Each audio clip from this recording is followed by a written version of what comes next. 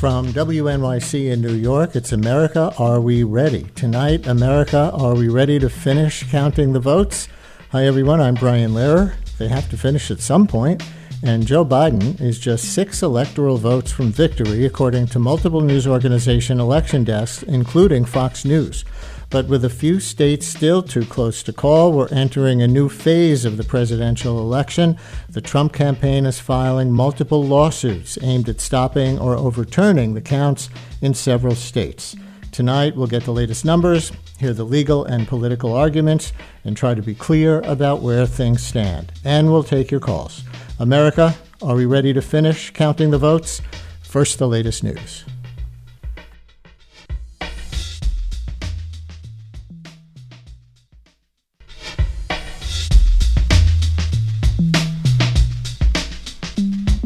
From WNYC in New York, this is America. Are we ready? This hour, are we ready to finish counting the votes? They might be almost finished. Most news organizations have Biden just 6 electoral votes shy of winning the election, with Nevada leaning his way. That would put him over the top if he gets that one. Georgia, North Carolina, and Pennsylvania remain too close to call, but are trending toward Trump. Anything could still happen, but Biden seems to have a clear path as of now. Good evening, everyone. I'm Brian Lehrer. Thank you for joining us tonight. Then there are lawsuits being filed by the Trump campaign today, a real X factor that we will explain to the best of our ability. And there is just how divided the election reveals the country to be. Biden may win the White House. He decisively won the popular vote. But if Democrats wanted a national consensus that it's time to repudiate Trump, an outcome way different than in 2016 based on how he's governed, they don't seem to have gotten that. We'll open the phones for your Night 2 questions and comments shortly.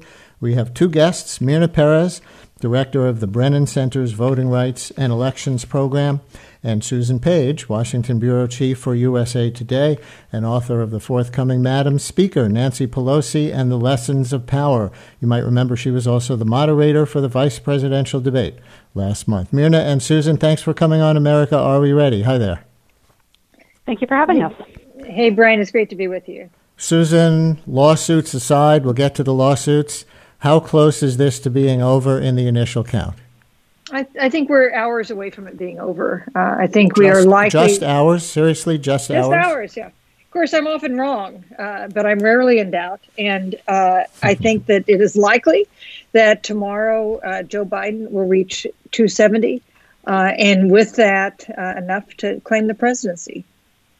You know, we first thought, and we said on this program last night, that Georgia and North Carolina could decide the race early. The polls closed early on the East Coast, and they were allowed to count their mail-in ballots early, unlike Pennsylvania. If Biden had won there, it could have been over. But here we are more than 24 hours later, and they're both among the final 5 states still outstanding, according to most of the networks. Why can't they call Georgia and North Carolina even still?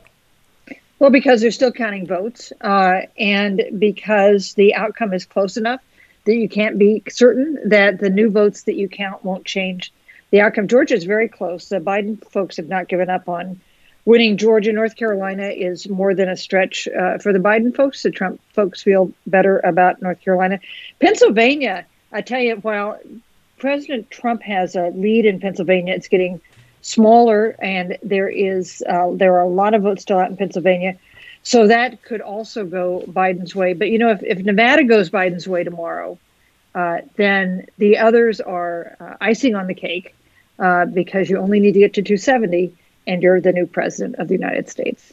And one other state, before we bring in Myrna on the lawsuits, and I give out the phone number for listeners, Arizona. I think I said when we were starting off that most news organizations have called Arizona for Joe Biden. I think that's actually a little overstating it. We know that Fox and the AP have called Arizona for Biden, but at least CNN and MSNBC have not. So what's the uncertainty in Arizona? So that's a great question, because usually the AP is the most conservative of news organizations in calling a state. They called Arizona at about 3 o'clock this 3 a.m. this morning. So they've been out there. They've been out there some time. USA Today, we go by the AP call, and so in our mind, Arizona has gone to Joe Biden. I don't know why some of the networks have not called Arizona. Do you know why? I don't know exactly what the difference is. I mean, I know the Trump campaign is arguing that the percentages in some parts of the state of the vote that Trump has gotten so far there indicate that when the rest of the votes come in from those parts of the state, he will do better than the margin of victory at the moment for Joe Biden. But I guess that remains to be seen. Listeners, we will leave that uncertainty uncertain, appropriate for now. And we can take your vote counting and legal challenge questions at 844-745-TALK, 844-745-8255. You can also tweet your questions and comments at me, at Brian Lehrer, BrianLehrer, at Brian Lehrer, if you want to tweet a question or a comment, or the phone number again, 844-745-TALK. There are many moving parts right now in a handful of states. What can our guests clarify for you? 844-745-TALK. You can also make a comment. Who are we as a nation after this mixed result? I know our guests have some thoughts on that. Who are we as a nation? However it turns out, one tweet we've already gotten is just, my question is, WTF? I'll take my answer off the air. Thank you for that tweet. So who are we, folks, as a nation right now? And anything you want clarified by our guests about the count or the legal strategies, 844-745-8255. Susan Page from USA Today and Myrna Perez from the Brennan Center. Mira, let's start looking at the lawsuits in Pennsylvania, which is still being counted, not called, and in Michigan, declared by the networks for Biden. The Trump campaign is claiming that there hasn't been meaningful access by poll watchers who want to see the ballots that are being validated. You probably have an opinion at the Brennan Center, but can you first explain the case as best you can for the listeners? Well, there's actually a bunch of cases, and they just filed one in Georgia about an hour ago, and the president moved to intervene in a case that's before the Supreme Court involving Pennsylvania. I think the upshot is that these cases are frivolous. We don't expect courts to take them seriously. And in some cases, they are talking about a very, very small number of ballots. So, for example, a federal judge was tied up for a couple of hours today to hear the challengers come in claiming a dispute over how 93 ballots were being cast.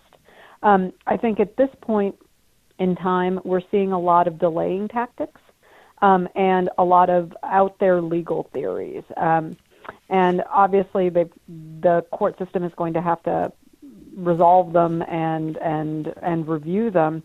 But I would be very, very skeptical if any of them got the kind of legs that would require this decision getting decided by the court. A lot of things would have to come into play. Like it would have to be a state that had a margin of error or a margin that was small close enough to the number of ballots that were being involved. And so far, that math is not adding up. So I think it's a distraction and a nuisance more than it is an attempt to throw this election to the courts. Right. Well, obviously, the Trump campaign disagrees. And let me follow up.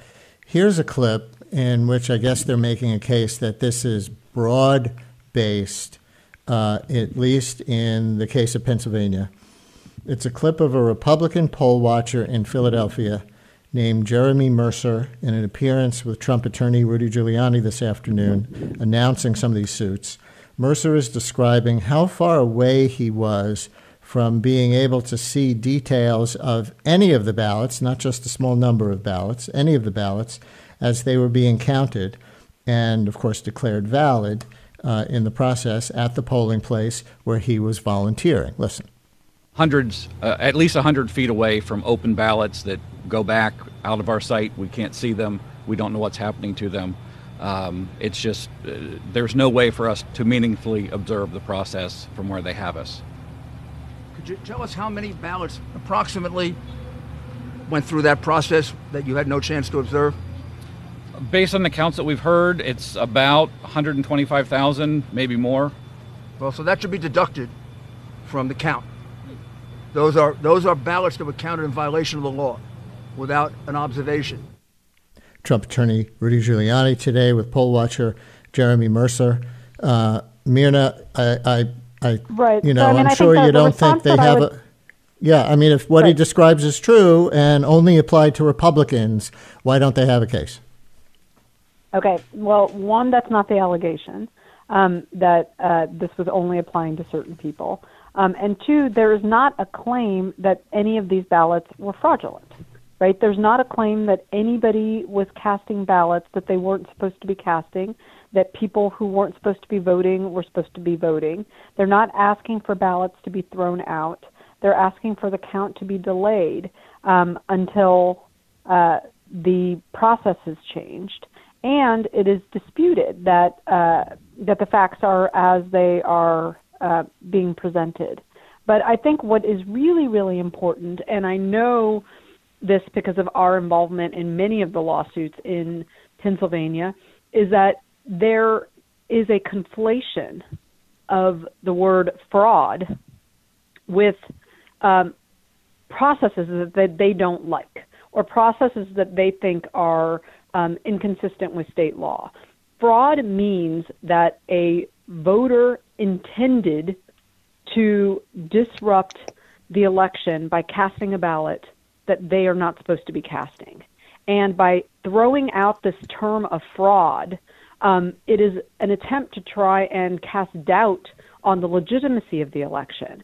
They're not actually coming up with any evidence saying that people are casting ballots that shouldn't be. They haven't. They haven't been able to come up with any of that.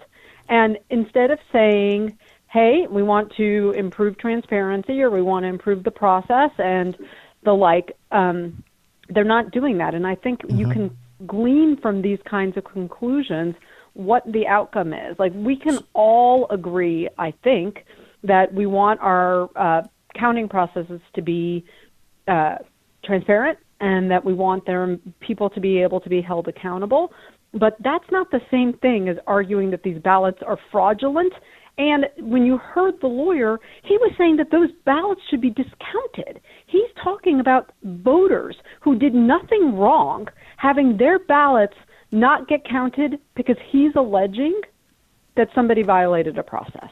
Right. So they will have to convince a judge that if the poll watching could not be done effectively, then none of those ballots should count, even if there are no particular allegations of fraud against any particular voter or any particular ballot counter.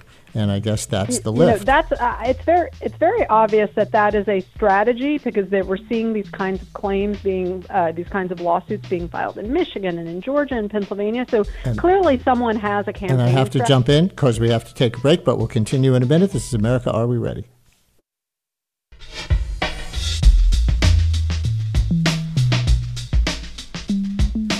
From WNYC in New York, this is America. Are we ready? This hour, are we ready to finish counting the votes? I'm Brian Lehrer with Myrna Perez, director of the Brennan Center's Voting Rights and Elections Program, and Susan Page, Washington bureau chief for USA Today. And let's take our first phone caller, Tyler in Southwest Minnesota. You're on America. Are we ready? Hi, Tyler. Hi there. Thanks for taking my call. Sure. I'm wondering, what's the holdup with Nevada? What's taking so long to get that count in? Susan, do you know? Well, they're counting the mail-in ballots, and as you know, states had different rules about when they could start counting those. We know that we know two things about these mail-in ballots. We know where they're from. They're from Clark County down around Las Vegas. That's a Democratic-leaning area. We also know that Democrats were much more likely to cast mail-in ballots, and Republicans were much more likely to go in person to vote. And that's why we think that this very narrow edge in Nevada is going to get wider to Biden's benefit and put him over the top. We don't know that's for sure that's going to be true. Biden is still short of 270. If Trump takes everything that's out there, he could still win the presidency, but that is becoming a longer and longer shot as more states get taken off the board. Here's another caller from Minnesota with another question about Nevada. And it's Kevin in Austin, Minnesota. You're on America, Are We Ready? Hi, Kevin. Kelvin, I'm sorry. Hello. Hi. Hey, yeah, thank you. Just following up, actually, on the Nevada.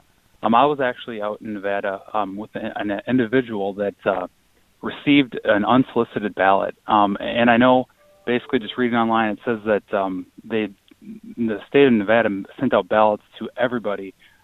Supposedly he was registered, but this individual never actually registered as a voter, never even voted in the state of Nevada before.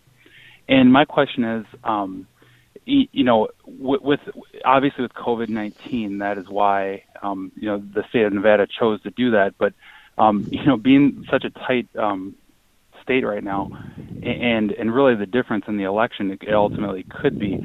I know Trump currently has a Supreme Court challenge in the state of Nevada. I was just wanting the legal experts to analyze that, the details of what's going on in Nevada. Again, sending out the unsolicited ballots to just looked online, 1.7 million people, and again, possibly to individuals that aren't even registered. Sure. And again, there's some more details on that. And then ultimately, what is that court challenge by Trump? If you could tell the audience. Thank you. Kelvin, thank you very much. So, of course, first of all, we can't validate that story that any particular unregistered voter was sent a ballot.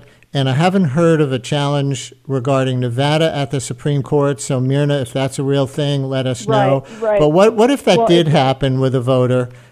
Is that going to put the Nevada count at risk of being thrown out?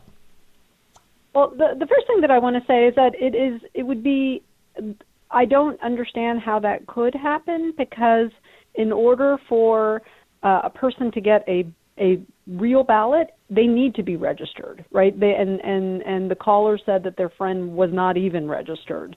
So there's no way the state would know who to send it to, whether or not the person was over 18.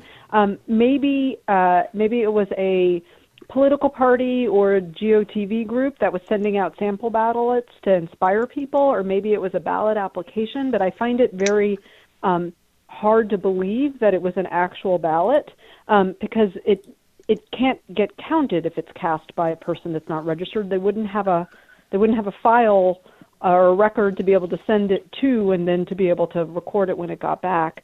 There were a series of cases in Nevada involving a public records request, and involving something along the lines of what we've been talking about in Michigan and Pennsylvania and Georgia, where folks wanted to be able to observe at a closer distance their the matching of signatures. And at this point in time, there's not court activity. That court activity, I suspect, will resume if this becomes a closer issue. But as I was saying earlier, we are seeing a concerted campaign to try and delay the vote, to try and cast these or to file these lawsuits on the basis of transparency and on the basis of being able to observe. But what we're not hearing is that anybody did anything wrong, that any voters did anything wrong. That's not something that they're alleging. That's not something that they've been proving. And I don't think ultimately it's going to be a winning strategy, because I think hearing campaigns say, we do not believe these votes should be counted because somebody else maybe made a mistake, is something that I think voters are going to be really, really frustrated about. Is there a Nevada lawsuit? I haven't seen it personally, if there is. Yeah, there were two lawsuits. And again, they reached a particular point either right before, the day before the election, or the day of the election. But as you know, that there's multiple steps in lawsuit processes. So it remains to be seen if somebody tries to move it to later stages, and whether or not those later stages could move up. But both of the cases were not well received by the courts at the last filing that I saw, and I will just be watching to see if there's later movement on those cases. So, Susan Page, both campaigns are still fundraising, even though Election Day has passed, and they're fundraising for the legal bills that are now starting to be incurred. What do you see? And I realize Myrna is really our legal person here and you're a politics person, but what do you see as the legal landscape to come based on the politics? Are the ones announced today only the beginning? You know, it could be. I mean, the Trump campaign would love to get a Bush v. Gore kind of lawsuit going, but they'll need to find the justification for them. But let me just say one thing about what she was making the point legally that these lawsuits are a distraction, a delaying tactic. I think they are also something else. They are an excuse for losing. They give President Trump some ability to argue that he didn't get beaten fair and square. There was fraud. There were these mail-in ballots. He was ahead, and then suddenly all these ballots showed up mysteriously in the states of the blue wall. So I think that is part of what we're seeing. We're seeing an effort to lay the predicate for why he's not really to blame. He's not really a loser if, in fact, he does lose his bid for a second term. Bob in Arlington, Massachusetts. You're on America, Are We Ready? Hi, Bob. Hi. Thank you for taking my call. I've had no anxiety at all about the voting process. We had plenty of time to mail in, and I trust that every vote's being vetted so closely. But I haven't heard anyone mention what about the military vote? How does that get delivered? Is that individuals mailing themselves, or is there bulk mailings? And when are they counted? It's a great question. And Susan Page, Washington Bureau Chief of USA Today, it certainly risks putting Trump in a rhetorically contradictory position. It wouldn't be the first time that a politician was contradicting himself, but he, says votes that come in after Election Day should be seen as invalid, but he also holds himself up as a great patriot with respect to supporting the military. And yeah, the laws are, as I've heard it, from 2 days after Election Day in South Carolina up to 20 days after Election Day in Washington State for members of the military serving overseas, as long as their ballots are postmarked by Election Day. Right. And so it varies state to state. It's also an argument that you hear Democrats making this time around, that the actions and the complaints that President Trump and his campaign have made would affect not just Democrats who mailed in ballots. It would affect people who are serving, some of them overseas, on dangerous duty and mailing in their ballots. So it's definitely been kind of part of this debate. It is not something that the Trump campaign has talked about. They haven't talked about wanting to stop military ballots. Their focus is entirely on Democratic ballots that are likely to be more likely to be Democratic votes that have come in, some of them late. You saw that that was a big point of contention, of course, in the Pennsylvania case. Right. So count the late arriving ballots we want to be counted and don't count the ones we don't want to be. So Myrna Perez, director of the Brennan Center's Voting Rights and Elections program, on that point, the Trump campaign is trying specifically to get the Supreme Court, the United States Supreme Court, to exclude absentee ballots in Pennsylvania that arrive today, tomorrow, or Friday. The Pennsylvania election rules currently allow that 3-day window as long as they're postmarked by Election Day. So what would the legal argument be there to have the Supreme Court cancel a state's election policy that's equally available to all its voters? Well, and it's even more than that, because the Supreme Court already had the opportunity to review this argument and declined to make any changes.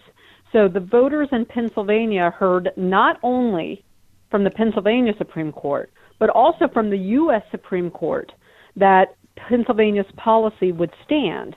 And that was what we saw the president file papers to intervene in today. We don't know if the court is going to allow him to intervene at this late stage. But I think there's something really problematic about voters being told by two independent courts that something was okay, and then to go a few days later and decide that those ballots should not be counted. Voters should be able to rely on the word of the Supreme Court of this country. They should be able to rely on an interpretation of the Pennsylvania Supreme Court.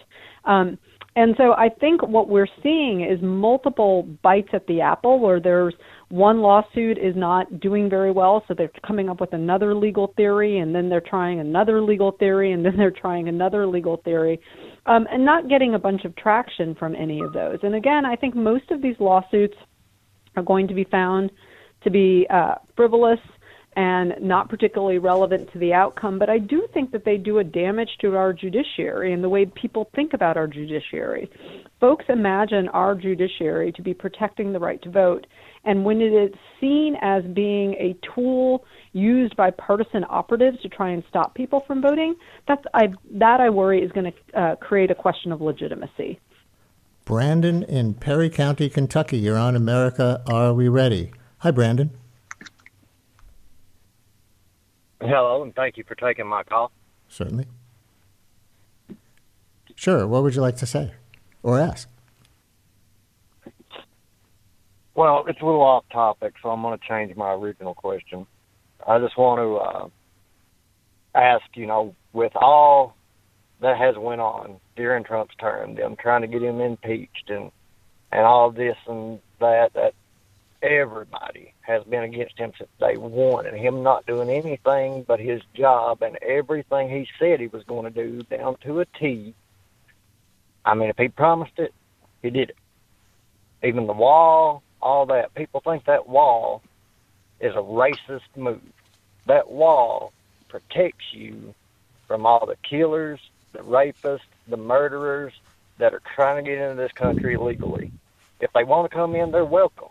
But there's a process for that. That is the purpose of the wall. And people are holding that against Trump. I don't understand that. But anyway, to get to the point. And other people will disagree with that interpretation, but that's fine. Go ahead. I want to know how that they think that these votes that are coming in and I don't know how to put that on the radio.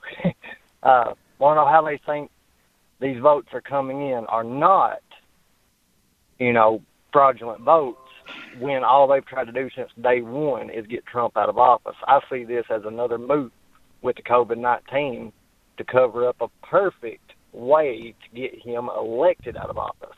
When you say another way in addition to COVID-19, are you saying you don't believe COVID-19 is real? Brandon,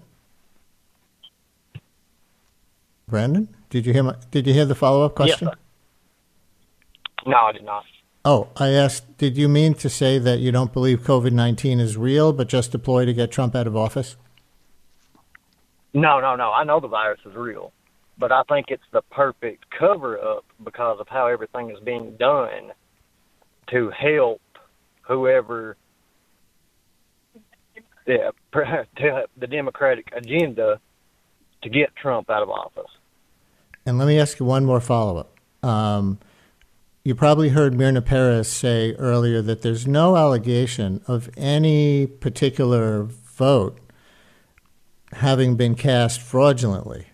And certainly one party wants to get the other party out of office. But if there's no allegation of a voter, why are you pretty sure that there's fraud going on? Well, okay, so with Trump, I mean, he's got his flaws, but people cannot honestly think that Biden is the better candidate.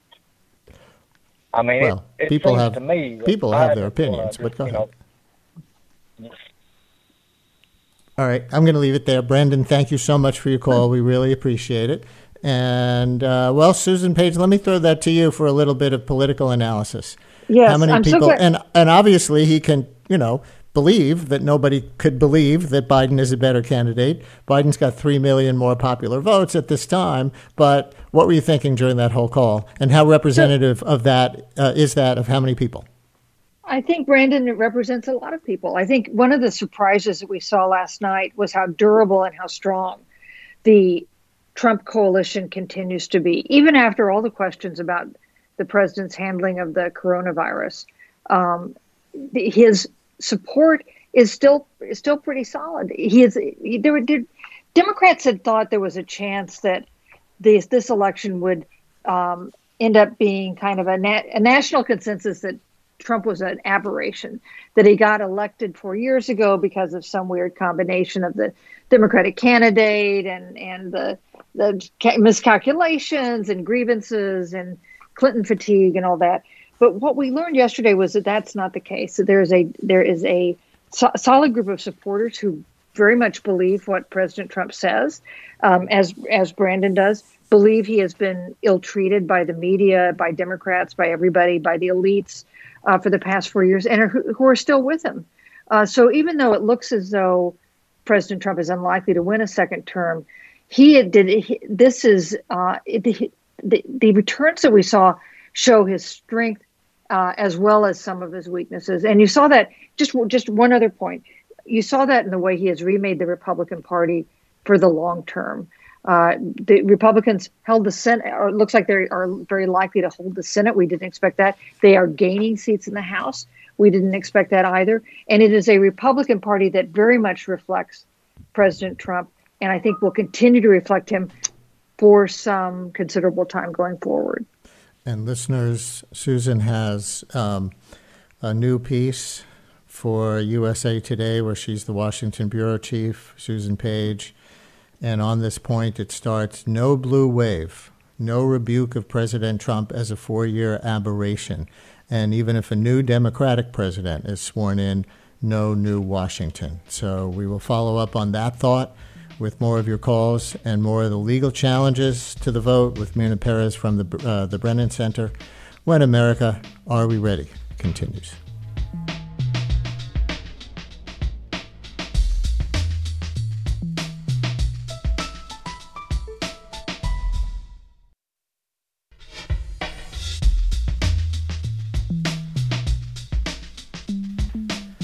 From WNYC in New York, this is America, Are We Ready? This hour, are we ready to finish counting the votes?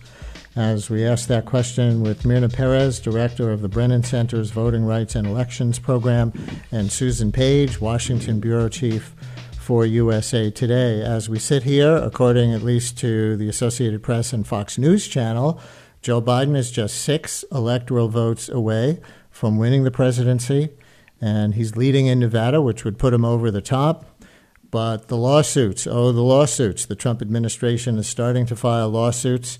So the future is uncertain, at least the near future. And I think we have a call about exactly that from Carlos in Bedford, New York. Carlos, you're on America, Are We Ready? Hi there. Hi, Brian. Thanks for having me on. So I wanted to ask your guest, obviously, most of these lawsuits, at least from what I'm getting from them, are being received or have been received so far, as frivolous. But obviously, they're stalling tactics. What's the longest, in their rough estimate, that these lawsuits could stall, I guess, the inevitable, hopefully what is the inevitable, which is, Biden being declared president. I mean, I guess he could be declared prior to that, but what's the timeline, longest possible timeline for Donald Trump running out of lawsuits he can file, before he really has hopefully nothing else to say? Good question. I'll bet a lot of people are curious about that, especially after what you said before, Myrna, part of which was that this is a delaying tactic. So is it possible to answer Carlos's question tonight? Yes, largely, in that the courts do want to move these as quickly as possible. We are seeing courts make really quick decisions because nobody wants to miss state certification deadlines. Everyone wants to be able to swear somebody in at the same time. So while it's really hard to imagine a situation in which all the courts aren't going to be doing everything they can to be moving their cases as quickly as possible. I mean, we are hearing of cases getting filed on one day, the next day they're in court on hearings, the next day they're requiring papers, and on that day later in the evening you're going to get your results. One of the big cases that we filed in a 2-week period went from trial court to the state Supreme Court, which meant it went through 3 different judicial processes. So I think the courts are going to be moving as quickly as they can to be disposing of these cases. You're saying same day in some cases. Well, not same day in that you'll get a particular ruling in one day, and then after you file your response papers, you might get a ruling that night. So we're seeing some pretty quick actions. Can't get an Amazon delivery that quick. Tyler in Grand Forks, North Dakota. You're on America Are We Ready? Hi, Tyler. Hi, how are you? Good. You have a question or a comment? Yeah, I'm a little bit of both. I'm wondering how bad is social media polarizing everyone, and if Russia, China, and Iran are interfering with it. Well, how bad they're polarizing everyone is such a huge question. But, Susan, you kind of go there in your new piece for USA Today about how riven this country is in a way that maybe we thought wouldn't look so much this way after these election returns, right? Yeah. Well, we thought, we this is yet another election in which the polling turns out to look pretty sorry once we actually have people voting. And there was some signs in the polling that we were going to have more of a national consensus, right? And that there's some places that had usually been red would look pretty purple, and that Texas was in play, and which turned out not to be the case. So I think there had been some hopes that maybe we would be moving on a little bit from the polarization we've seen, but we did not, in fact, see that last night. And what we continue to see in some of the surveys of voters after they had voted is, a big divide between men and women, between whites and blacks, between young people and middle-aged people, between people who live in the suburbs and people who live in rural areas. And I think we just continue to be two Americas. And how about foreign interference? Can I jump in there, Brian? Yeah, sure. Can I jump in? I mean, one of the things that I also think is very interesting, and I was thinking it as you were having the initial conversation with Susan, was the media has been a big driver behind the expectation that we will find out on election night who won. And that, I think, assumes processes that don't include as many people as possible. I mean, if we want to give voters till the last possible minute to make a decision, then that means letting ballots be mailed on Election Day. If we want to give voters the opportunity to fix technical defects, that means being able to let them know that there's something wrong with their ballot. If we want to make sure that foreign cyber criminals didn't hack our election results, we need to be conducting audits. And I think when posed directly, most Americans would say that the priority is to have an accurate count that includes all the votes of the eligible people that cast it over speed. But we've gotten into this habit of expecting immediate answers. And I think it would be better for all of us if we focused on something that I do believe is true, which is we want an accurate count. We want an inclusive count. And just kind of getting people used to the idea of being patient and letting the process work itself through. As they do in many other countries, more routinely, by the way. Lisa in Grafton, Vermont. You're on You're on America Are We Ready? Hi, Lisa. Hi. I'm curious about the Federal Election Commission, which, as far as I understand, has no oversight over the counting of the votes, that everything is run correctly. It's only concerned with the campaign finances. It's not responsible for calling the winners per state. Just tying into the previous comment, we are dependent on the various media networks to call the winners. they use various criteria and do it at different times. So the Federal Election Commission has no role in any of that? Myrna, do you know? Yeah. Well, let me. There's actually two important election commissions. One is the Federal Election Commission, which deals with largely whether or not folks are adhering to campaign finance laws. The other is the Election Assistance Commission, which deals with things like how safe are the voting machines and the technology we use, what are best practices for poll workers. But I want to remind folks that we have a system whereby states run elections. So it's not the media can make calls, but it's the states that have to certify their election results. It's state electors that end up voting on this. And so, the media making an incorrect call causes a great deal of confusion and sets expectation and the likes, but the media doesn't get to decide who won or who doesn't. And we're even seeing variety in terms of like which media are calling which races and under what basis. So, I mean, we do have a decentralized system where states run elections. You mentioned a lawsuit that the Trump campaign filed in Georgia just this evening. A lot of our listeners haven't heard about that one yet. What is that lawsuit? Well, it just happened a little bit ago. Again, it's one of these observing lawsuits. It has to do with Chatham County and trying to calling into question whether or not the ballots in Chatham County had been improperly mingled with ballots that supposedly arrived late. So we'll see what that ends up being. Dina in Manhattan, you're on America, Are We Ready? Hi, Dina. Do we have Dina in Manhattan, New York City? Hello, Dina. I guess Dina is somewhere in her room, but not really on her phone. I'm going to ask Dina's question, Susan, as it was summarized by my screen there, which this doesn't sound like you're following proper processes as established by the radio commission. I'm they're not going to take my license away for trying to characterize a caller in good faith. But I'm told now that Dina is there. So after all, I'm going to let her ask her question herself. Hi, Dina, you're on America, Are We Ready? Hey there. I'm so sorry about that. Actually, I didn't have a question. I think you asked where were we going to be after all of this? Sure. And so this is something that has always frustrated me.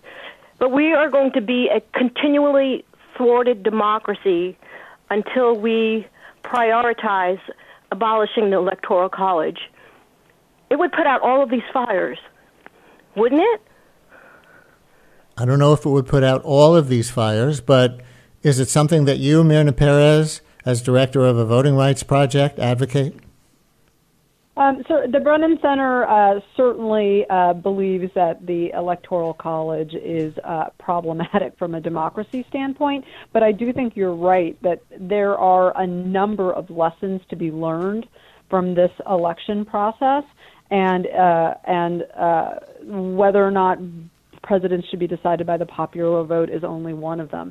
I mean, I think it's real important that your listeners know that under the best of circumstances, we underfund our elections, that our election administrators do not have the resources that they need, and that they specifically requested an additional $4 billion from Congress to try and be able to account for all of the changes that needed to be dealt with that were brought on by COVID, and that didn't come. So I'm hoping that people look around and they remember, what were the long lines like? Did your polling place have poll workers with enough PPE? Did you have enough poll workers? Did your machines break down? Did you get enough information about where you were supposed to vote? There are a lot of ways in which we can improve our electoral process, and I think it's really important that we do that. We want to be the best democracy in the world. We have to be willing to invest in it. And this year, we had a lot of challenges because of a once-in-a-century pandemic, but we do need a system that is able to withstand whatever challenge the moment throws at us, because in another year it could be foreign cyber criminals crippling our infrastructure or really bad weather. Like, we want a process of being able to select our leaders that can withstand the modern challenges that may be coming up in today's world. Susan, we did have record turnout for a presidential election, and Joe Biden got more votes than any presidential candidate ever, about 70 million votes. Donald Trump is about 3 million votes behind him, which makes him one of the biggest vote getters in American presidential election history. Do you find something redeeming about the large turnout? I find two things redeeming about this election. And one is that we did not have incidents of violence yesterday, and there'd been a lot of concern about that. But the voting was pretty smooth, and that was a huge relief. The other are these levels of turnout, which were just phenomenal. And I do think that that they're fueled by the fact that both sides see the other side as totally unacceptable, right? People think the stakes are really high to have their side win in this election, which is something that got people out to vote.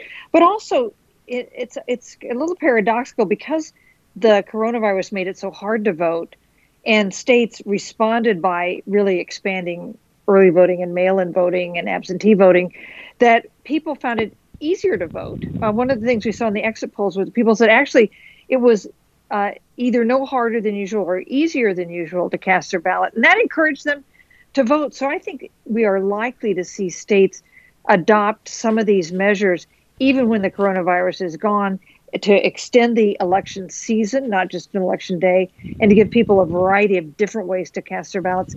And that, I think, is one of the good things that we see from this election this year. Do you agree with that, Myrna?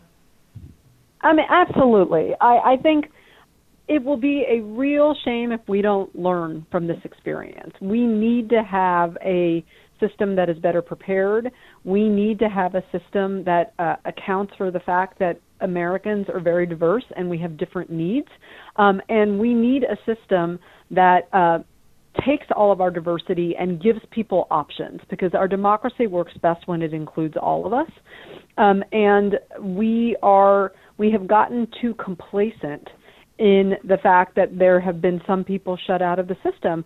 One of the things that I think I've told you before, Brian, is that I have gotten more phone calls in the last 3 weeks compared to the last 15 years I've been doing this work about voters who are housing insecure.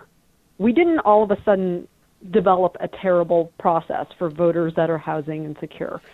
We've always been bad at it. And now, because it looks like it's impacting more people, and because people can look and think, that might be me one day, people are starting to worry about it. But it shouldn't be the case that we're not reforming, that we're allowing gaps in our electoral system to persist until they start impacting, the white voters, right? Like, we need to be thinking about what are the ways in which we have systematically failed to include all of our communities, and what can we proactively do to bring all of us in. And to that point, Susan Page, in our last minute or so, you note some of the demographics in the election returns in your new USA Today piece. White voters supported Trump by 11 points. Voters of color backed Biden by more than 3-1. Rural residents supported Trump by 2-1. City dwellers backed Biden by 3-1. Voters in midlife, age 45 to 59, supported Trump by 11 points. Those under 30 backed Biden by nearly 3-1. White women with a college degree supported Biden by 27 points. White men without a college degree backed Trump by a stunning 40 points. Almost no one crossed party lines. Is that different than 2016? It is. It is. Some of those are similar to the profile we saw in 2016. It's reminiscent of 2016, but you got to go back. You don't have to go back that way. And this polarization is something that's been happening over a long period of time. But you go back to when I started covering campaigns, and those numbers would have been unthinkable, that kind of divide along all those demographic lines. The parties have become so incredibly different from one another that it feeds the idea that the other side is not an adversary but an enemy. Susan Page, Washington Bureau Chief for USA Today. Myrna Perez, Director of the Voting Rights Project at the Brennan Center. Thank you so much for being our guest this hour. Thank you Hey, for great to having be us. with you, Brian. And thanks to all of you who called in. That is America Are We Ready for this hour, produced by Megan Ryan, Lisa Allison, and Zach Goddard-Cohen, with Jason Isaac at the audio controls. I'm Brian Lehrer, and you can also find me on my daily call-in show, The Brian Lehrer Show, 10 a.m. to noon Eastern Time at wnyc.org, or sign up for my free podcast called Brian Lehrer, A Daily Politics Podcast. Thanks a lot for listening this hour.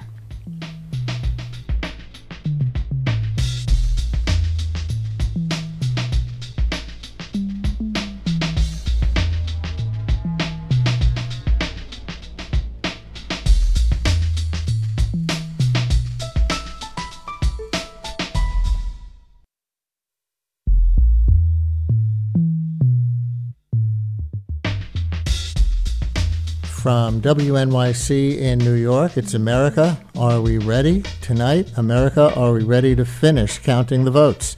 Hi, everyone. I'm Brian Lehrer. Michigan, Wisconsin, and Arizona, won by Trump in 2016, have now been called for Biden by multiple news organization election desks, including Fox News. If Nevada goes his way, as it's leaning, Biden will win, but he still might not. And the Trump campaign is filing multiple lawsuits seeking to have some crucial votes thrown out or never counted at all. This hour, we'll get the latest numbers, hear the legal and political arguments, and try to be clear about where things stand. And we'll take your calls. America, are we ready to finish counting the votes? First, the latest news.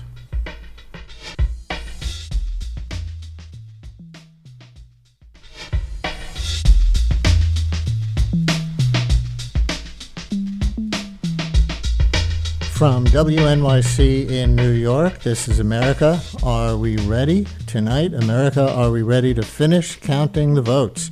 Good evening, everyone. I'm Brian Lehrer from WNYC, and here we are in the next phase of the presidential election, right? According to several top news organization election desks, including Fox News, Joe Biden has 264 of the 270 electoral votes needed to win the White House. The AP and Fox have declared Biden the winner in 3 states that Trump won in 2016, Michigan, Wisconsin, and Arizona. If he also wins Nevada, where he's leading, or one of several other states where he's trailing but that have still not been called, Biden will win. But part of the new phase that began this afternoon is the legal phase. The Trump campaign is going to court to challenge the counting process in one of those Biden states, Michigan, as well as Pennsylvania and Georgia, which have not yet been called. And they're asking for a recount in Wisconsin and supporting a lawsuit in Nevada.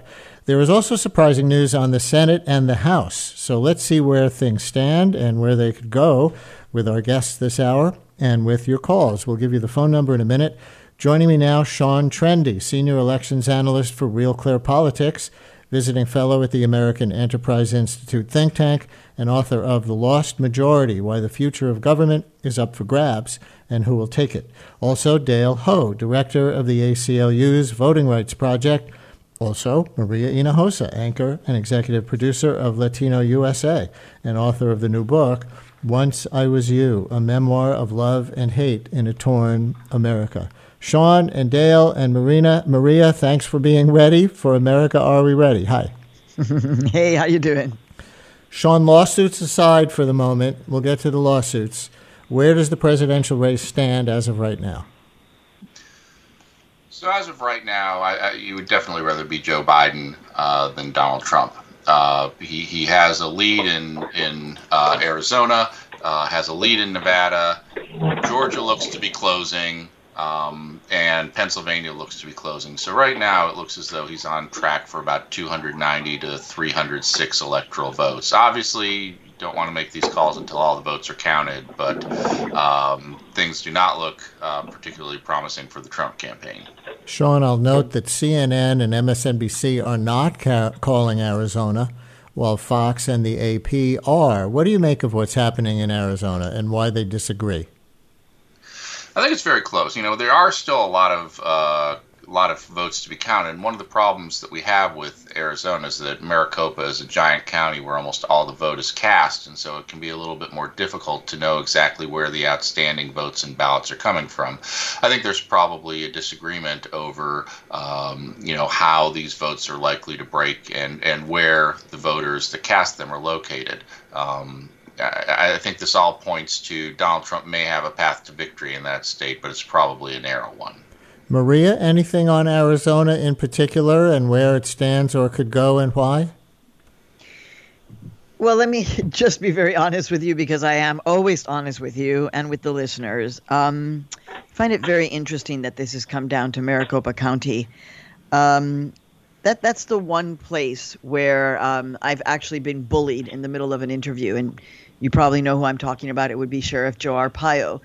So the fact that the Arizona race is kind of focusing on Maricopa County, and that potentially it could be Maricopa County that ends up turning the state definitively blue, is quite fascinating. I mean, I was in Arizona 10 years ago when the law SB 1070 was signed into law. It was later challenged, but this was the most restrictive anti-immigrant law since Pete Wilson in California and Proposition 187.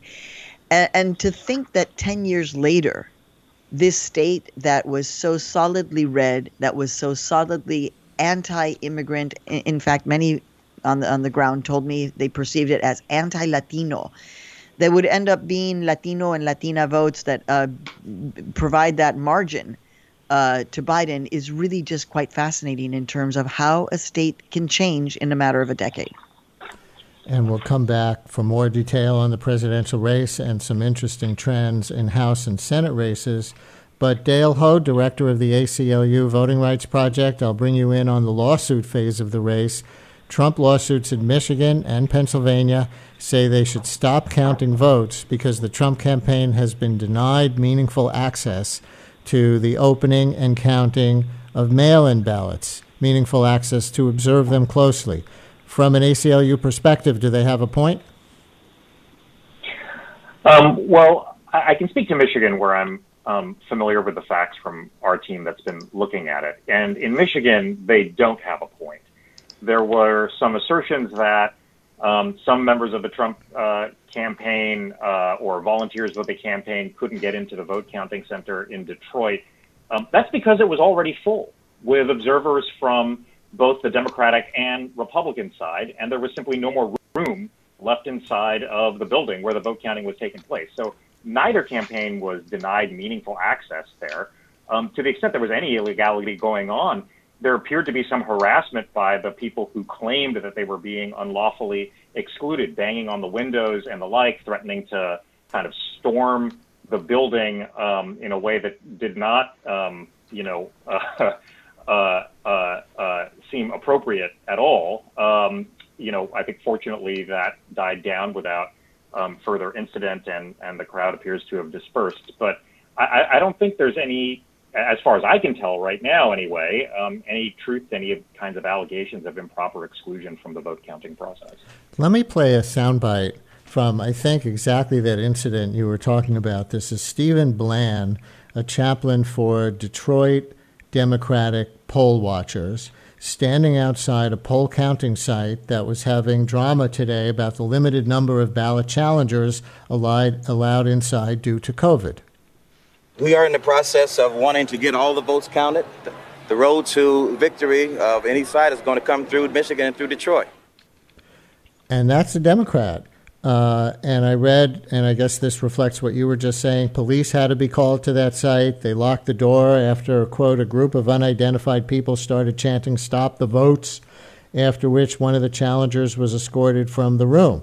So it's not going to stop the vote, but is this going to stop things for an extended period of time? I don't think so. I think, for me to get in the mind of folks who would engage in this kind of behavior, but, it seems like there might be a concerted strategy here to kind of, throw some things up into the air to try to create some confusion and some doubt about the process. We've seen this from the beginning with, efforts by the president himself to sort of undermine the integrity of the count, so confusion about whether or not it's appropriate to be counting ballots after Election Day. Spoiler alert, yes, it is.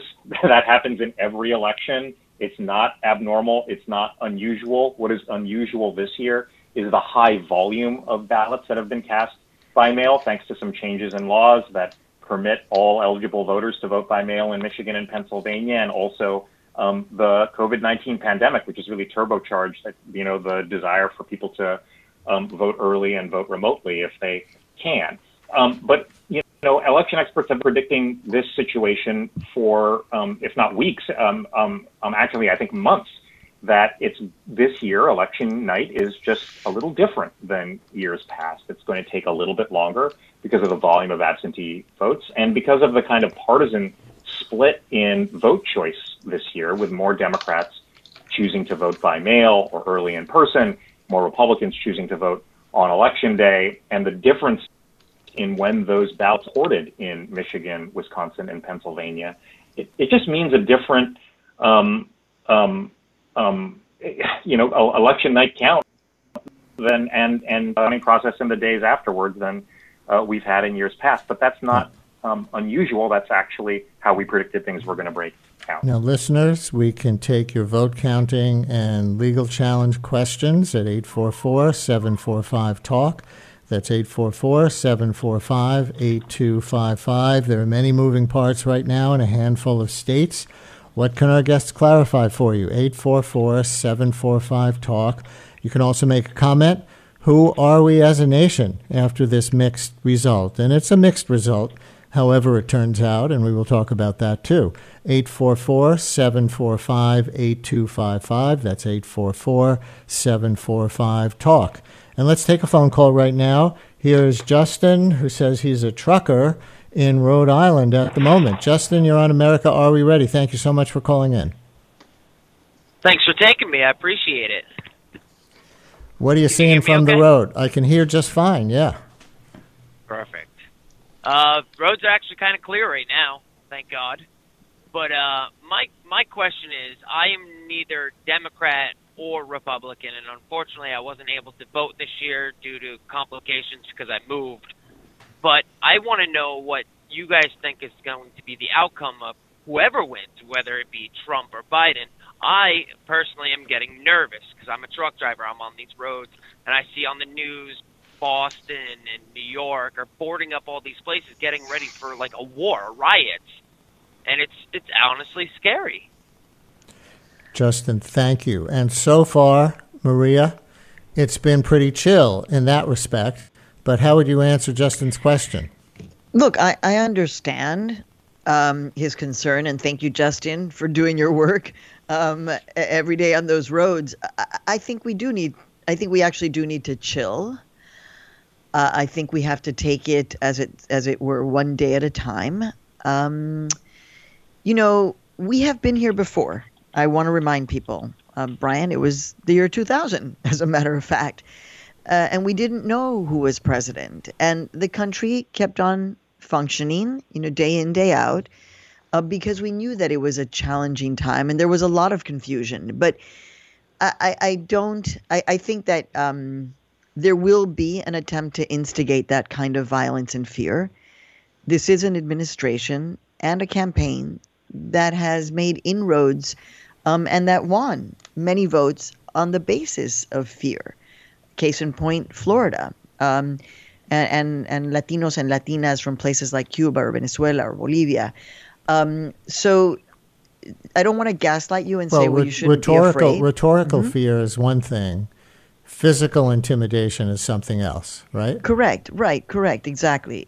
So I think we need to be, checking this out. And if you here's a case where if you see something, say something. Absolutely. Like we should be feeling safe. And that's the vibe that we should be giving to each other. But I am concerned that there are elements in our country that have always existed and have always been around that want to instigate division wherever possible. And those are the people and organizations that we need to be calling out. That kind of needless instigation of division in our country that already exists. We don't need more of it. Justin, thanks for being citizen eyes and ears out there from your truck. This is America. Are we ready? We continue in a minute.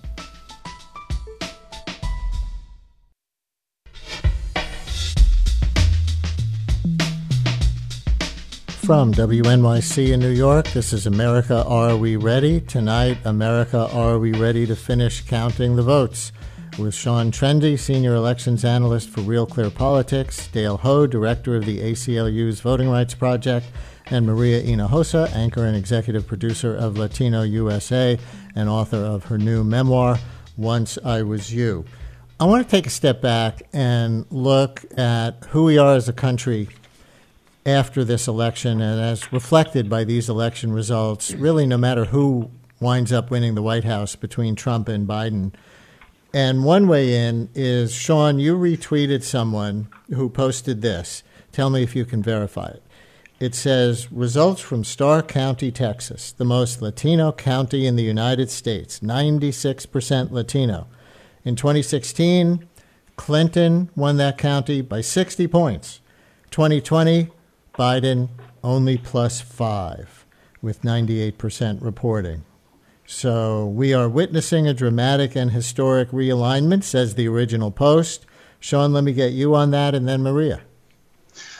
Well, I think calling it a dramatic and historic realignment is a little bit of irrational exuberance, as they might say. And as a matter of fact, since then, I should update that Joe Biden did end up winning the county by 5 points. At the same time, I think it's interesting, especially after the type of presidency he's had, to see Donald Trump performing well in some of these border counties. I think when we talk about the Hispanic or Latino vote, we need to remember that it's, and I'm sure Maria can speak more confidently to this than I can, but it's a very diverse community, very diverse group with differing interests that don't necessarily play the way that I think journalists sometimes see from their homes in the suburbs. Maria? Yeah, look, Trump got a lot of Latino votes. I know it's an extremely diverse set of communities around the country, but I think the early indications are a larger percentage than 2016. Correct me if I'm wrong. And the thing is, Brian, we could do a whole hour just on that. So let me try and go quickly. But, let's just take like the southern border, the Rio Grande Valley of Texas, where somebody who I know, who I call like my grandfather, who is a civil rights activist, Mexican-American banker, who ends up voting for Donald Trump. And it's kind of his area that ends up losing numbers for Biden and going more for Trump. Why? I mean, he said that this was because Donald Trump was good for his 401k, for his retirement package. You have to understand that you have, in that part of the country, sadly, highly militarized border, a border that I've been crossing for the entirety of my life. It looks like now the height of the Berlin Wall with razor wire everywhere. So, there are people who are going to be part of that, who are working for the Border Patrol, working for ICE, who live on that border, who are Latinos and Latinas, who the only jobs that they can get are working for those institutions that our tax dollars are paying for to detain people who are really not a threat to us. So there's that going on. When you think about the very targeted effort that the Trump campaign, previously the Trump administration, made in going after Latinos in South Florida, Latino evangelicals in Central Florida, it did not happen like a year ago, Brian. It happened 2 years ago, 2.5, 3 years ago. the same thing on the border. The Trump administration was meeting with folks. They were having White House meetings. And, when you're of a community, a Latino community, and you're getting, invited to be on a White House call, or the White House office on this and that wants to have a conference call with you, or the White House banking, whatever wants, have a call. Latinos respond to this. It's the same way in which when Bernie Sanders was out there, getting those votes, they responded and they voted for him. So Donald Trump and his people were doing that work. It should not be such a surprise. And also, about 30% of Latinos have been Republicans, not just for a few years, but for decades. Ron in Manchester, New Hampshire. You're on America. Are we ready? Hi, Ron. Yeah, good evening. It's nice to be on with you, and especially a privilege to share time with Maria, longtime fan and admirer. Thank you. I just want to know if the panel believes that the fact that the Trump administration's going to back itself into a corner by taking potentially inconsistent positions on where they want the counts to continue and where they want the counts to stop, their case on appeal, whether it's through a circuit court or directly to... Right, and your line is breaking up, but I think your question is clear. So Dale Ho from the ACLU Voting Rights Project, let me throw it to you, and let me try to clarify it for our listeners if it didn't come through that well on Ron's line. It looks like Trump is saying stop counting the votes in Pennsylvania and Michigan, but saying keep going, count those votes in Arizona where he needs to catch up. And in Nevada, too, as well, I think. So there does seem to be a little bit of an inconsistency there. I think, everyone, I think, listening probably understands that elections are decided by voters. An election's not officially over until the votes are counted, and that every vote is counted because every voter's ballot counts. Now, we're used to getting forecasts and projections on election night. And then we talked about why this election is a little bit different, but it's important to recognize that those forecasts are not official elections results, that when one candidate, quote unquote, pulls ahead of another candidate as the votes are counted, this isn't like a baseball game where, some votes were cast first and then the candidate rustled other votes. It's just all the votes were cast before the deadline, and some of them are counted earlier than others. But it's not actually like a horse race that's happening right now. It's important to get to the, final result. Let's get an initial count of all of the ballots in all of these states, and then we'll see where we are. But as a matter of law, certainly as a matter of politics, the parties, the individuals are going to be inconsistent when it's in their interest. There's nothing new about that. But as a matter of law, does it hurt Trump's case in court if he's arguing to stop the counting in Pennsylvania while he's arguing politically to keep the counting going in Arizona, Nevada? I don't think he has much of an argument for stopping the count in Pennsylvania. The way an election is run is you count all of the votes, and I haven't seen a plausible argument for why that needs to suddenly, stop. So I just don't think that the counting is going to continue until probably Friday in Pennsylvania. And right now I think the Trump campaign has thrown a lot of things at the wall to see if something sticks in terms of the litigation, and I haven't seen anything in Arizona or in Michigan or in Georgia or even in Pennsylvania that I think is something that as of now we should be thinking could potentially determine the outcome of any one of those states individually, let alone the presidential election. Let's get the vote count relatively close to final in those states. We'll see how close we are. Then we can start talking about whether or not litigation might plausibly, change who's ahead. Let's take a Pennsylvania caller next then. Ann in Northeast Pennsylvania, you're on America. Are we ready? Hi, Ann. Thanks for calling in. Hi, thank you so much for having me on. I think this is a very interesting program.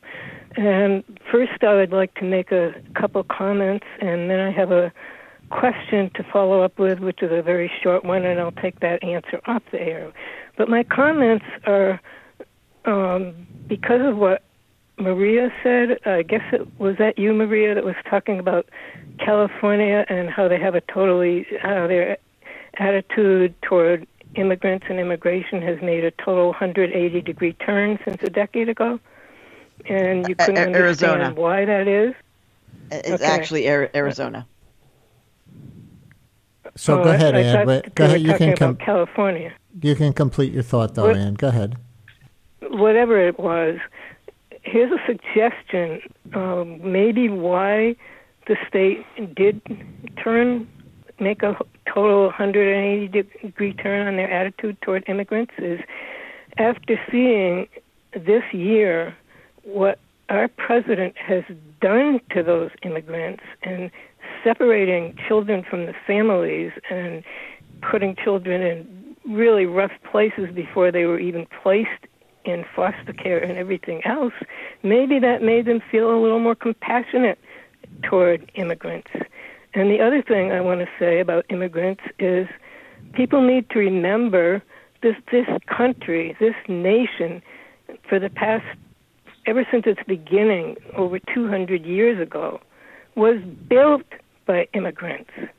And also, my 3 children were raised to be open to all peoples of all nations, all colors, because other cultures have so much to teach us. There's good in every culture, whether it's food or different things in your lifestyle that make things easier. There's so much we need to learn from all different cultures, and the more we learn and understand, the less violence there will be, because we're more accepting, and that's what we need to be. And the only time I remember in history that bringing in a specific group of people was a bad thing in America was this 20 or 25 years ago when Miami took in Cuba's. Oh gosh, you were loving everybody, and now you're going to dump on the Cuban refugees? No, not in general. Only when they took their inmates in Miami. Go ahead, Maria. Well, that the whole dynamic with Cuba is very, very complicated. I would encourage you to, because you were very thoughtful, to think about the misinformation or other stories that were being pushed in terms of who was coming during that time. And I'm trying to think if you were talking about the 1993 Exodus, because I covered all of them. I think what we want to take from the caller is this notion of, let's learn compassion. I'm not sure if we can say that about the voters right now in Arizona.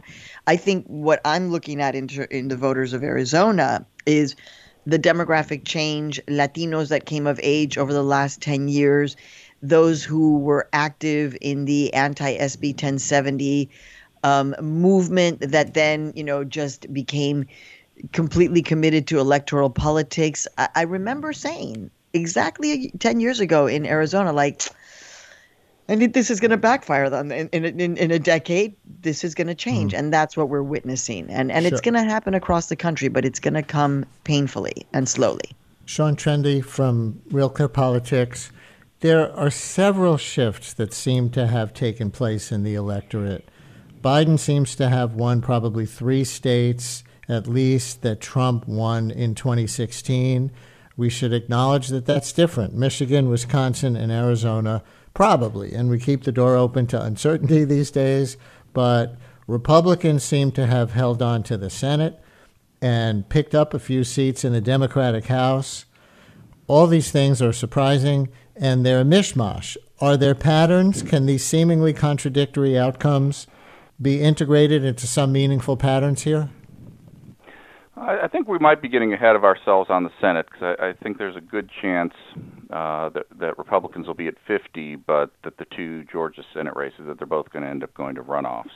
And we'll see. Those have unique dynamics. But, there are some pretty seismic shifts that have occurred in the age of Trump. And you can see it and this actually explains, I think, a lot of what's going on in Arizona. But if you look at the state I'm in, Ohio, Delaware County, where I live, is kind of an upper middle class suburb of Columbus. It hasn't voted for a Democrat since 1916. I'm not sure what they had against Charles Evans Hughes, but they apparently didn't like that Republican.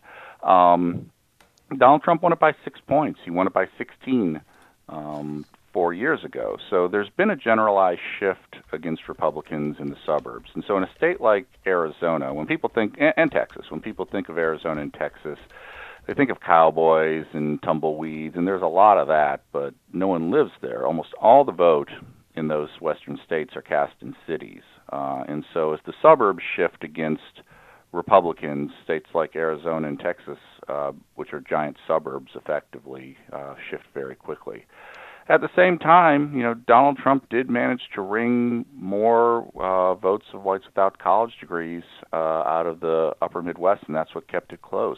He carried Mahoning County, which is Youngstown. I never in my life thought I would live to see a Republican presidential candidate carry Mahoning County, much less in a year where he looks likely to lose the presidency. So, there are some big shifts going on top of an electorate that kind of, a map that looked kind of stable for a few years, for a couple decades. Francesca in Kent, Washington. You're on America Are We Ready? Hi, Francesca. Hi, how are you? Thank you for doing this tonight. It's really needed. I'm just calling because I've been really worried about the Postal Service slips that were ordered and then ignored. And as a citizen, I am kind of worried about where those 300,000 votes may go, and what can we do as citizens to get those out? Thank you. And to write my congresswoman, or yeah. Dale Ho, let me give that to you from the ACLU Voting Rights Project. And could you explain it a little bit for our listeners? Some people have, some people haven't heard this story about a judge's order for the U.S. Postal Service to sweep, I think was the word, 300,000 ballots that were being delayed en route to various places, and the Postal Service ignored them, but maybe it had a decent resolution. What can you tell us? Sure. So there are a number of cases that were brought against the Postal Service over the last few months, concerns that some changes in policy there would result in a slowdown in delivery of ballots to voters and then back from voters to elections officials. The case in particular that the question was about is one where there was a hearing the day before the election, and an order from the court for the Postal Service to do a sweep of ballots that had been delayed. There was, in the week leading up to the election, the Postal Service, I think only on one day, had sort of met what it itself deemed an acceptable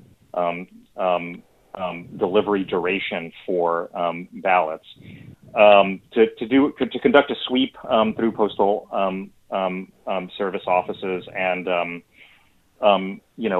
locate these ballots that appear to have been delayed unduly.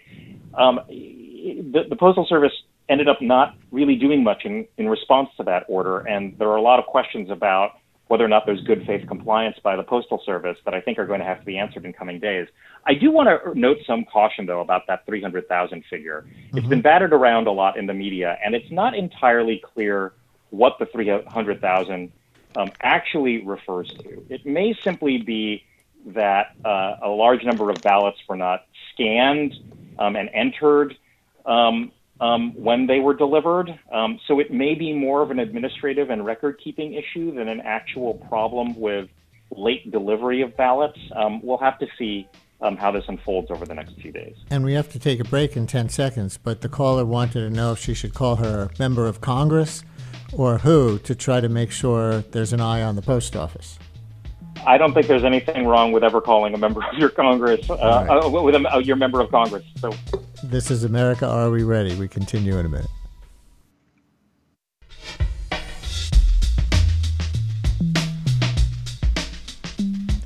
From WNYC in New York, this is America Are We Ready? Tonight, America Are We Ready to finish counting the votes?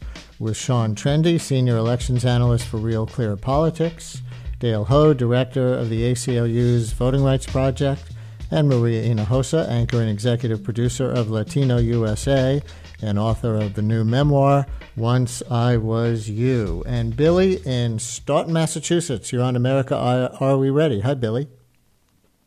Hello, everybody, and hello, America. I think after this process, what we're going to come to realize is that the process worked itself out perfectly. Even during COVID, where a lot of people were, advised to stay home, they mailed in their votes, many people, and a lot of people still went out on election day and voted, like myself. My election hall was less crowded because of COVID, but what I noticed was there was a lot more younger people that showed up to vote. Usually in my hometown of Stoughton, Massachusetts, you get an older population voting, everybody from like 35 to 70 or 80.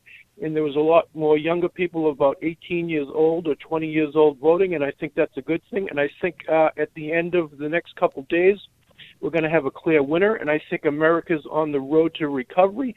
And I think it's a great thing that people still brave the fact that COVID's affecting everybody still to get out to vote, because I think we need to bring this country back to some sort of semblance to get the country moving in the right direction again. And that's just a comment I wanted to make, and I wanted to thank all of you for coming together on the panel to discuss this very important issue of voting, because it's what America was built on. Thank you very much.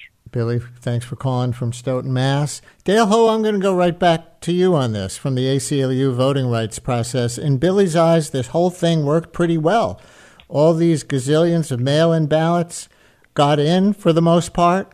There's probably going to be a clear winner, and turnout was bigger than any presidential election in history. So even in the pandemic, or maybe even because of the pandemic, I think he was implying people voted and got involved like crazy.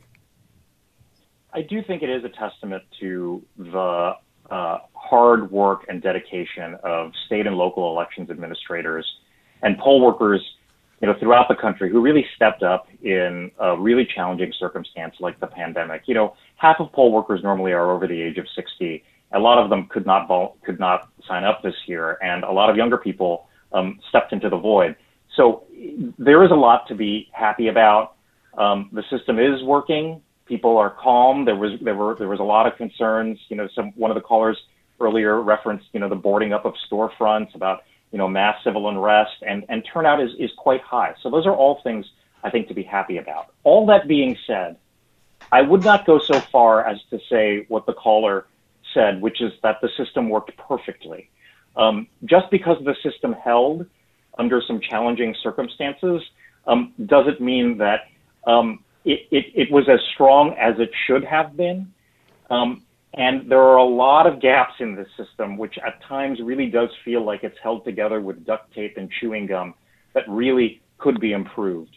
The simple fact that we are waiting as long as we are for more definitive results in Pennsylvania, and that we had to wait as long as we did in Wisconsin and Michigan, that could have been fixed quite easily. Elections administrators in all three of those states, begged the state legislatures there to give them permission to process absentee ballots, which take longer to count than ballots cast in person, to get permission to process those ballots on a rolling basis when they come in, something that states like Florida and North Carolina do once you get close to the election. And had Pennsylvania, Michigan, and Wisconsin, had they followed that practice, we could very well know right now who the president-elect is with a reasonable degree of certainty.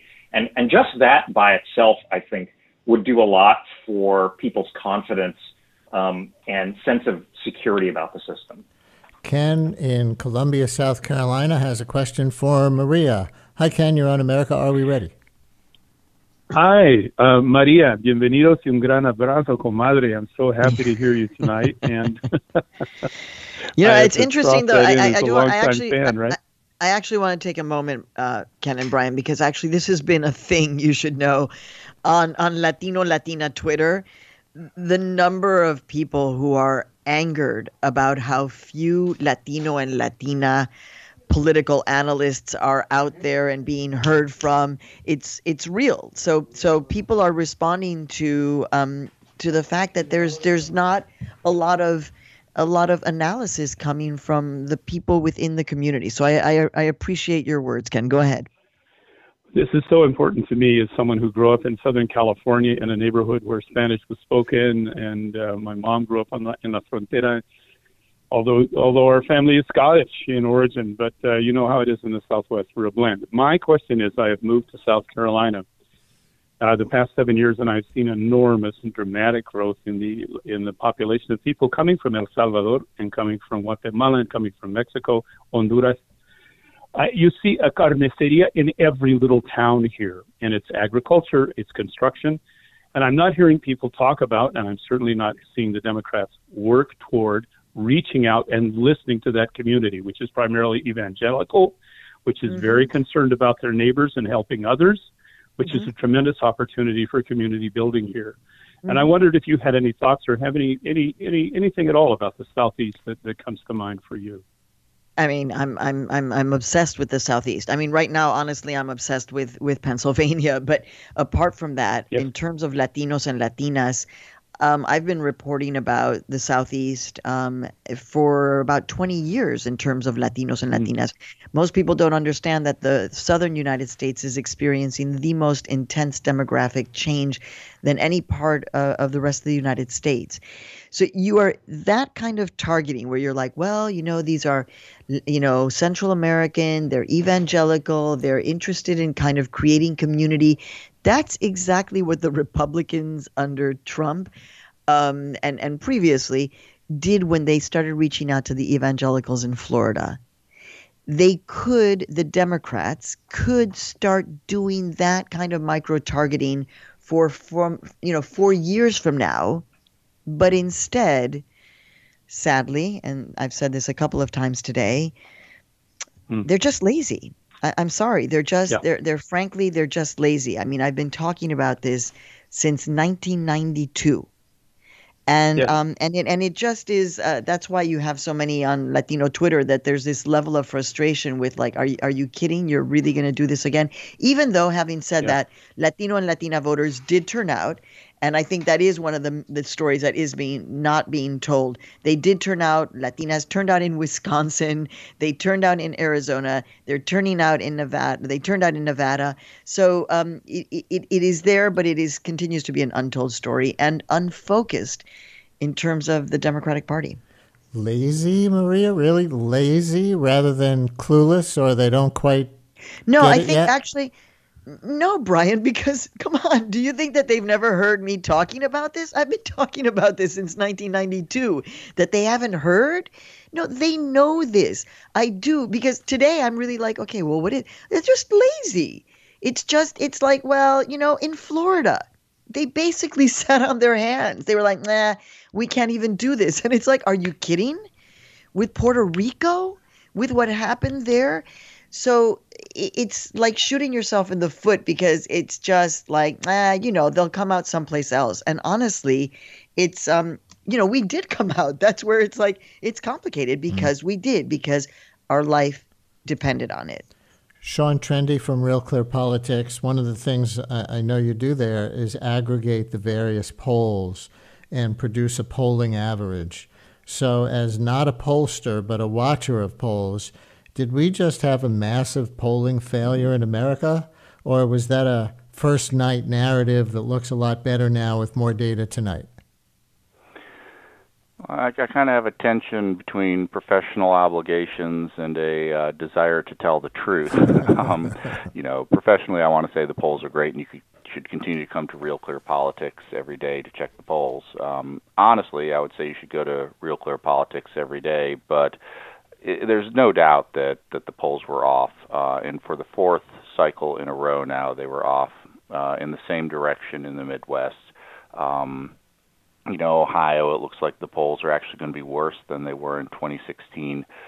Probably true of Wisconsin and Michigan, maybe true of Pennsylvania. And we're going to spend. Pollsters thought they had this fixed in 2016, when they started upweighting the responses of whites without college degrees to try to increase their share of the electorate. But, in 2018, Mike DeWine didn't lead a single poll for governor, and yet he is the governor of Ohio. We were supposed to have Democratic senators in Missouri and in Indiana, and they're Republican. And now this. So I'm not sure where the polling industry goes from here. The fix they thought they had from 2016 doesn't appear to have shown up. And another example, Florida. In Florida in 2018, not a single poll had Ron DeSantis leading, and he's the governor. And the polling average had Donald Trump losing Florida, and he won it handily. So we're not entirely sure what's going on. There's going to be a lot of retrospectives. How about Susan Collins? She wasn't supposed to be reelected in Maine, was she? So Maine, I will give the polling. You're right, but in Maine, I will give the polling industry a pass because they have that strange ranked choice voting. I shouldn't say strange. It's innovative and interesting, but from a pollster perspective, it's strange because you don't have a lot of experience polling that type of question. But yes, there was a Senate miss there. Louise in Ocean County, New Jersey. You're on America. Are we ready? Hi, Louise. Hey, thank you, guys. First, I want to say good evening on this historic night, and I am Latina, and I live in a red neighborhood.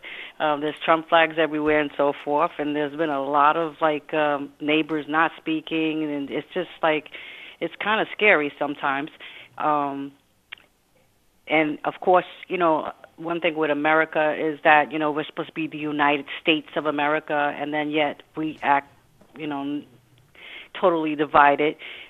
This underbelly of racism, which is a reflection of tonight and why we're still going through what we're going through, because it shouldn't be a landslide with a person in the White House acting like he's God's gift to America or the world, and yet here we are. How do we move forward? What does the panel advise on? How can we come together and heal? It's not about white, black, Hispanic, this, that, and the other.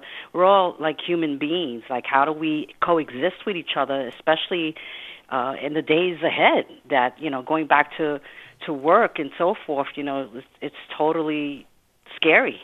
Louise, I'm curious if you have. Can I ask if you have an answer or even a potential partial answer to your own question? If you're living in a divided community like that with a lot of fiercely Trump, a lot of fiercely anti-Trump like yourself, how can you talk to your neighbors? Can you reach out to that side, or do you have to write them off as... I've tried that way before what happens? This election even came on. Just no. Some people are just really hard set on what they believe in, even though it's ludicrous to me, and to talk about certain things, I try to go with what my elders said, don't speak about politics, don't talk about, religion and so forth, but then it's in your face, and then it's okay, you say good morning and good night or whatever, you try to be neighborly, but at the same time, then they come up to you and they want to discuss, why certain things are not on your front lawn, and it's very, the line on, as they say, don't cross the line in the sand. That has been bulldozer. There's just no line in the sand anymore. So my thing is just to I'm stay away from me, please. Hello and goodbye, and and then now tomorrow's another day. It's okay, going outside. It's now they're angry. Some of them are going to be really angry, and you can see that already, and. You just want to just smooth it over and say, okay, America spoke, but America really is divided, and so you really can't say even that, So I just wanted, to know, what do you guys think? You all come from, we're all diverse. You come from different neighborhoods. How do we move forward in the underbelly of the United States and racism, which still exists, and here we are today? Louise, thank you. So heartfelt and so heartbreaking. Let's go around the room on this. Maria, you first. Look, I this is the thing, right? By the way, this exact conversation, Brian, you know, I'm a through and through Harlemite, but I do happen to have a little cottage in Connecticut, and in our tiny town, just revealed to me, you know, it was like, it's very Trumpy. And somebody from the town was just saying, I don't know what to do. Like, now, we didn't used to talk about this. Now they come in and they say these things. And honestly, I was just like, oh my God. So look, there isn't a simple answer. I would, you know, as a journalist, I'm about talking to everyone. I'm about putting honey on my tongue and trying to listen. But, you know, she's saying, look, it doesn't even work. So one, be safe, right? Be safe. Most important, and do what you do. Good morning, good evening, and the places when you can create a space for dialogue, try there. If the door is closed someplace else, then you just be that pleasant person, but move on. Can I get about 40 seconds from each of the two of you on the same question, so profound and bigger than any particular election result, as we wrap it up here tonight? Sean Trende from Real Clear Politics. I mean, to be blunt, I'm a middle-aged white guy. I experienced this in a very different way than I think the caller did, and as either of our other two panelists. You know, it's very easy for me to say things like see the good in people, you know, try to find common ground. But at the end of the day, I think, you know, I can be supportive.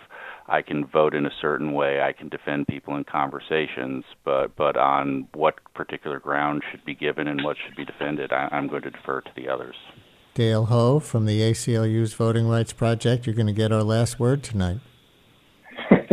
You know, asking a guy who sues people for a living might not be, you know, I might not be the best person here to talk about how we can all come together. But I will say this, you know, the one thing that I think we ought to all be able to come together on, and, you know, I'm heartened to see people on both sides of the aisle, both Republicans and Democrats, saying as we watch the votes come in, that every vote's got to count, right? Everyone's voice is equal, notwithstanding some of the challenges that we have with the malapportionment of the Senate and the Electoral College. That's what, you know, is the kind of bedrock principle of American democracy. And I'm confident that if we just wait for the vote count to come in, we'll have an orderly and peaceful transition. That's a good way to end. So Dale Ho, Maria Hinojosa, Sean Trende, thank you so much for giving us an hour of your time on an extremely busy night for the whole country. It's history. Thank you, Brian. And that's America Are We Ready for this hour, produced by Megan Ryan, Lisa Allison, and Zach Goddard-Cohen, with Jason Isaac at the audio controls. I'm Brian Lehrer. You can also find me on my daily call-in show, 10 a.m. to noon Eastern Time at wnyc.org, or sign up for my free podcast called Brian Lehrer, a daily politics podcast. Thanks a lot for listening this hour to America Are We Ready?